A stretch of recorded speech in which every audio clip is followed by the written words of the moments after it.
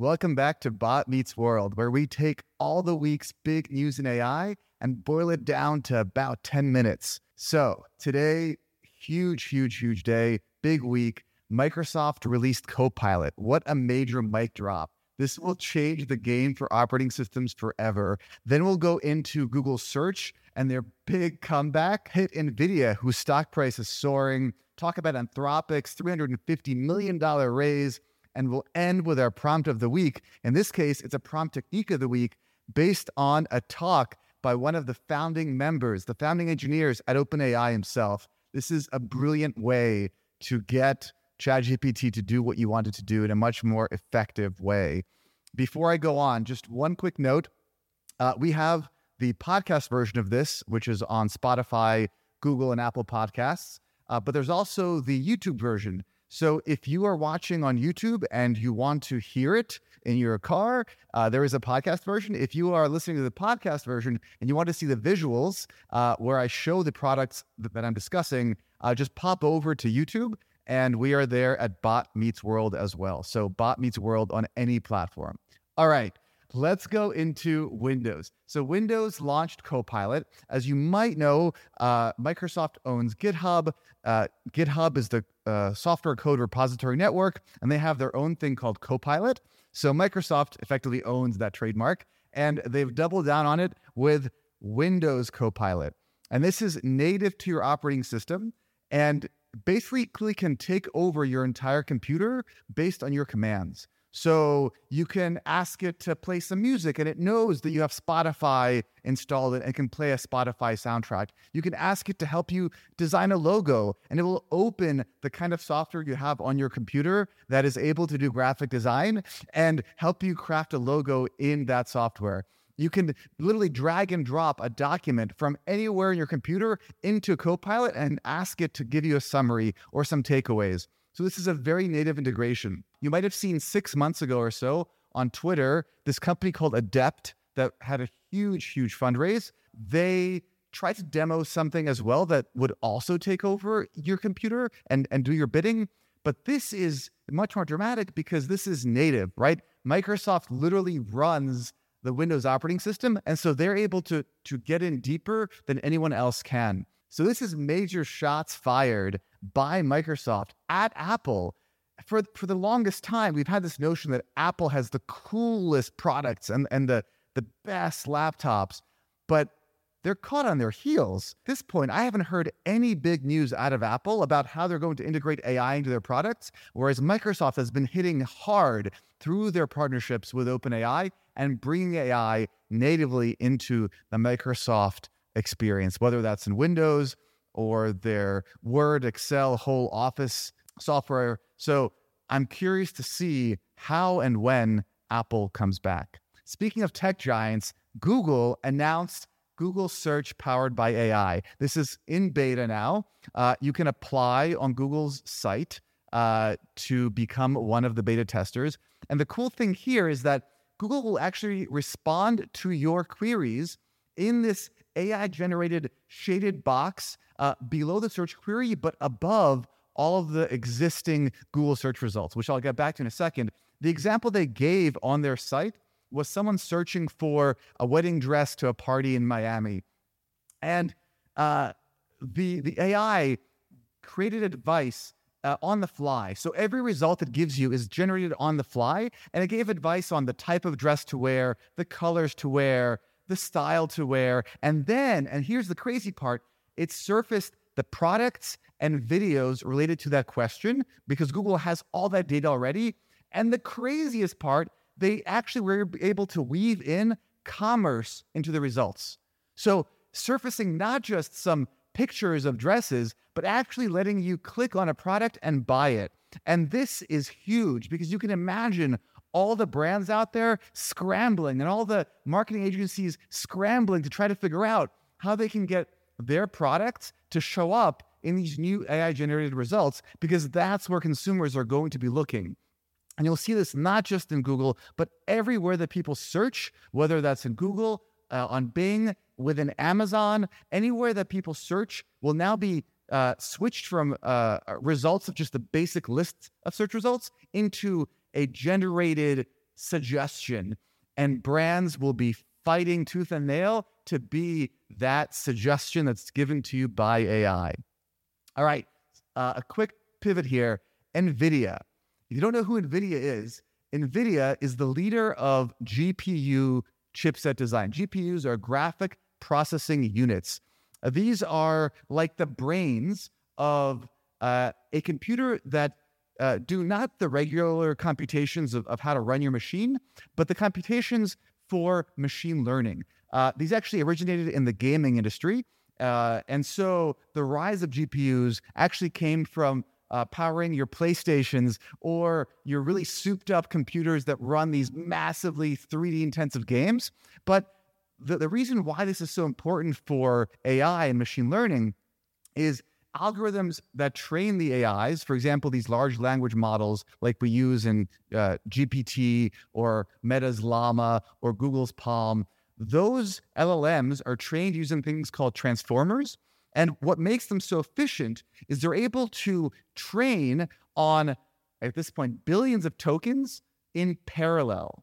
And these GPUs that are made by NVIDIA are able to very efficiently run many computations in parallel, meaning multiple trainings are done at the same time as opposed to in sequence. So if I'm training on 3 different sentences in the English language, rather than train the 3 sentences in sequence, first, then the second, then the third, I can actually train the model on all 3 sentences at the exact same time. All right, sorry for the little digression to explain why GPUs are important, but that's why NVIDIA's stock price is up more than 3 times in the last 6 months. And I'm kicking myself for not investing in this company because even 2 months ago, I saw this trend, but 2 months ago it was already up 100, 200, 300%. How could it go any higher? And it has. Just this past week alone, the stock price jumped, I think it was over 25% in one day when NVIDIA announced its revised upward projections for the rest of the year. So this stock is on fire, and this company is actually at the center of a geopolitical issue.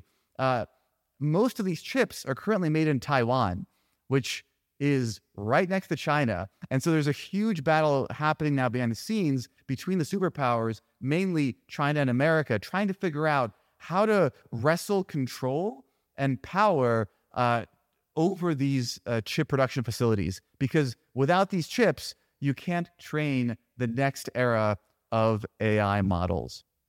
All right. The next thing I want to cover is Anthropic. So Anthropic raised $450 million in their Series C round. So Anthropic is a core foundational model. This is the same level model as GPT-3 or 4, Google's Palm model that we announced, I think, 2 weeks ago or so, the Facebook's or Meta's Llama model. So this is a foundational model on top of which other more specialized models can be built. And we covered Anthropic last week when they announced that their model can take in 100,000 tokens at a time. That's about 75,000 words. And if you're not sure what that means, check out last week's episode. The point here is, and the reason I want to cover this now, is that one of the leading investors in this round is Google.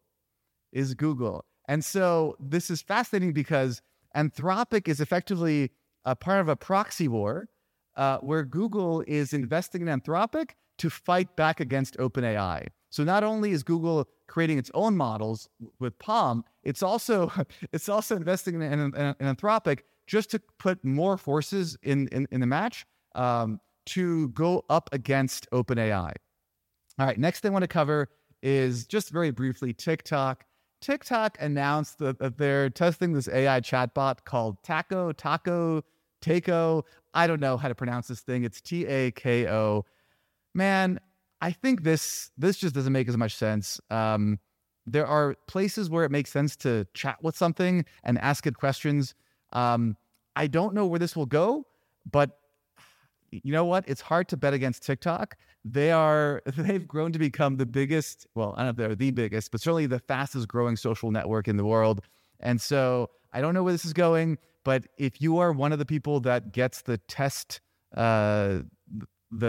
access to the Tako test bot on your TikTok app, let me know, and let me know how your experience is.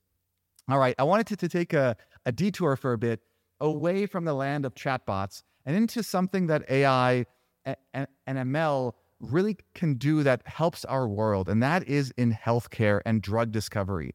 So a lab announced that they found a new antibiotic against a superbug meaning a bacteria that was resistant to most or all of our current antibiotics. And the way they did this was they first took a couple thousand compounds and actually tested those compounds on this bad bacteria to see and measure how they would interact, and trained a model on those known compounds. Then they ran the model on about 7,000 compounds that they couldn't readily try in the lab.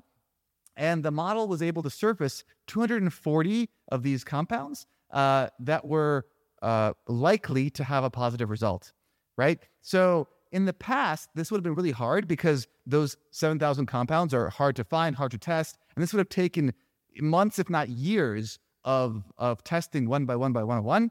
But the AI was able to narrow it down based on the properties it learned from the first couple thousand that it did know. It was able to look at the next 7,000 and narrow it down to the 240 that were most likely to be effective. And that led to a drug called, let's see, how do they call this thing? Abaucin, that is super effective against this superbug. And the best thing about it is that this drug only kills this bug and nothing else. The reason I bring this up is we talk about AI all the time with all these scenarios of it becoming sentient, but there's a whole other side of this machine learning infrastructure, and that can really accelerate our pacing of treating difficult decisions. But there's a whole other side of AI and machine learning that can accelerate our knowledge of healthcare and help us treat diseases that otherwise would have been uncurable. And so this is an example of how we were able to quickly train up a model based on known compounds and then unleash it on thousands of unknown compounds to surface the ones that are most effective. All right. The last thing I want to talk about is this incredible video. It's by Andrej Karpathy at an event called Microsoft Build. He is a founding member of the OpenAI team, and he went through exactly how GPTs are created, how they are trained. I've never watched a video that was this in-depth and well explained. The charts, the graphics, he explains everything from what are tokens and how words are turned into tokens and codified as numbers. He talks about the core foundational transformer model training, the unsupervised training. He talks about the later fine-tuning that they do. He talks about the reinforcement learning that's done afterward. And throughout the whole thing, he's comparing the different models, Llama versus GPT, and even explaining the kind of resources it takes to create these models. And so just for order of magnitude, he mentioned it would be about $5 to $10 million or so to create the next model like this, given everything that we know. So highly recommend this talk. It's a bit technical, so this is great for anyone who has attained a basic overview of how all this stuff works and wants to really understand how OpenAI, how Meta, how Google are able to just take random characters and random text from around the internet and turn them into a trained, fine-tuned chatbot. From this talk, we get our prompts of the week, but not really a prompt of the week, a prompt technique of the week. And the technique, this is brilliant, because of the way LLMs are designed, they are designed to just spit out quickly the answers. So given a question, they spit out the answer and they can only see one step ahead of them. And so a good way to prompt GPT, to prompt any LLM is the following. Ready for this? Let's work this out step by step to make sure we have the right answer. Or to make it shorter, you can say, go step by step, or let's think step by step. So when you're giving an LLM a difficult problem, you want to urge it to go step by step in the solution. And the reason you do this is that as it generates its solution, as it generates its answer, every next word that it slots in is based on the initial question plus what it has answered so far. And so if you push it, if you nudge it to break down its answer into steps, then it can logically follow its own steps and give you a more educated result versus just trying to spit out one result from your question. This is similar how we actually intuit as humans. If we're given a very difficult problem, we break it down into steps. And as we start solving the problem, every step we take informs the next part of our solution. And so, again, if you're giving an LLM a difficult problem, urge it to break down the problem into steps and respond and kind of show its work, so to speak, as it's giving its response. All right, that's it for this week's episode of Bot Meets World. Please subscribe, like, send some comments, and we'll be back here next week.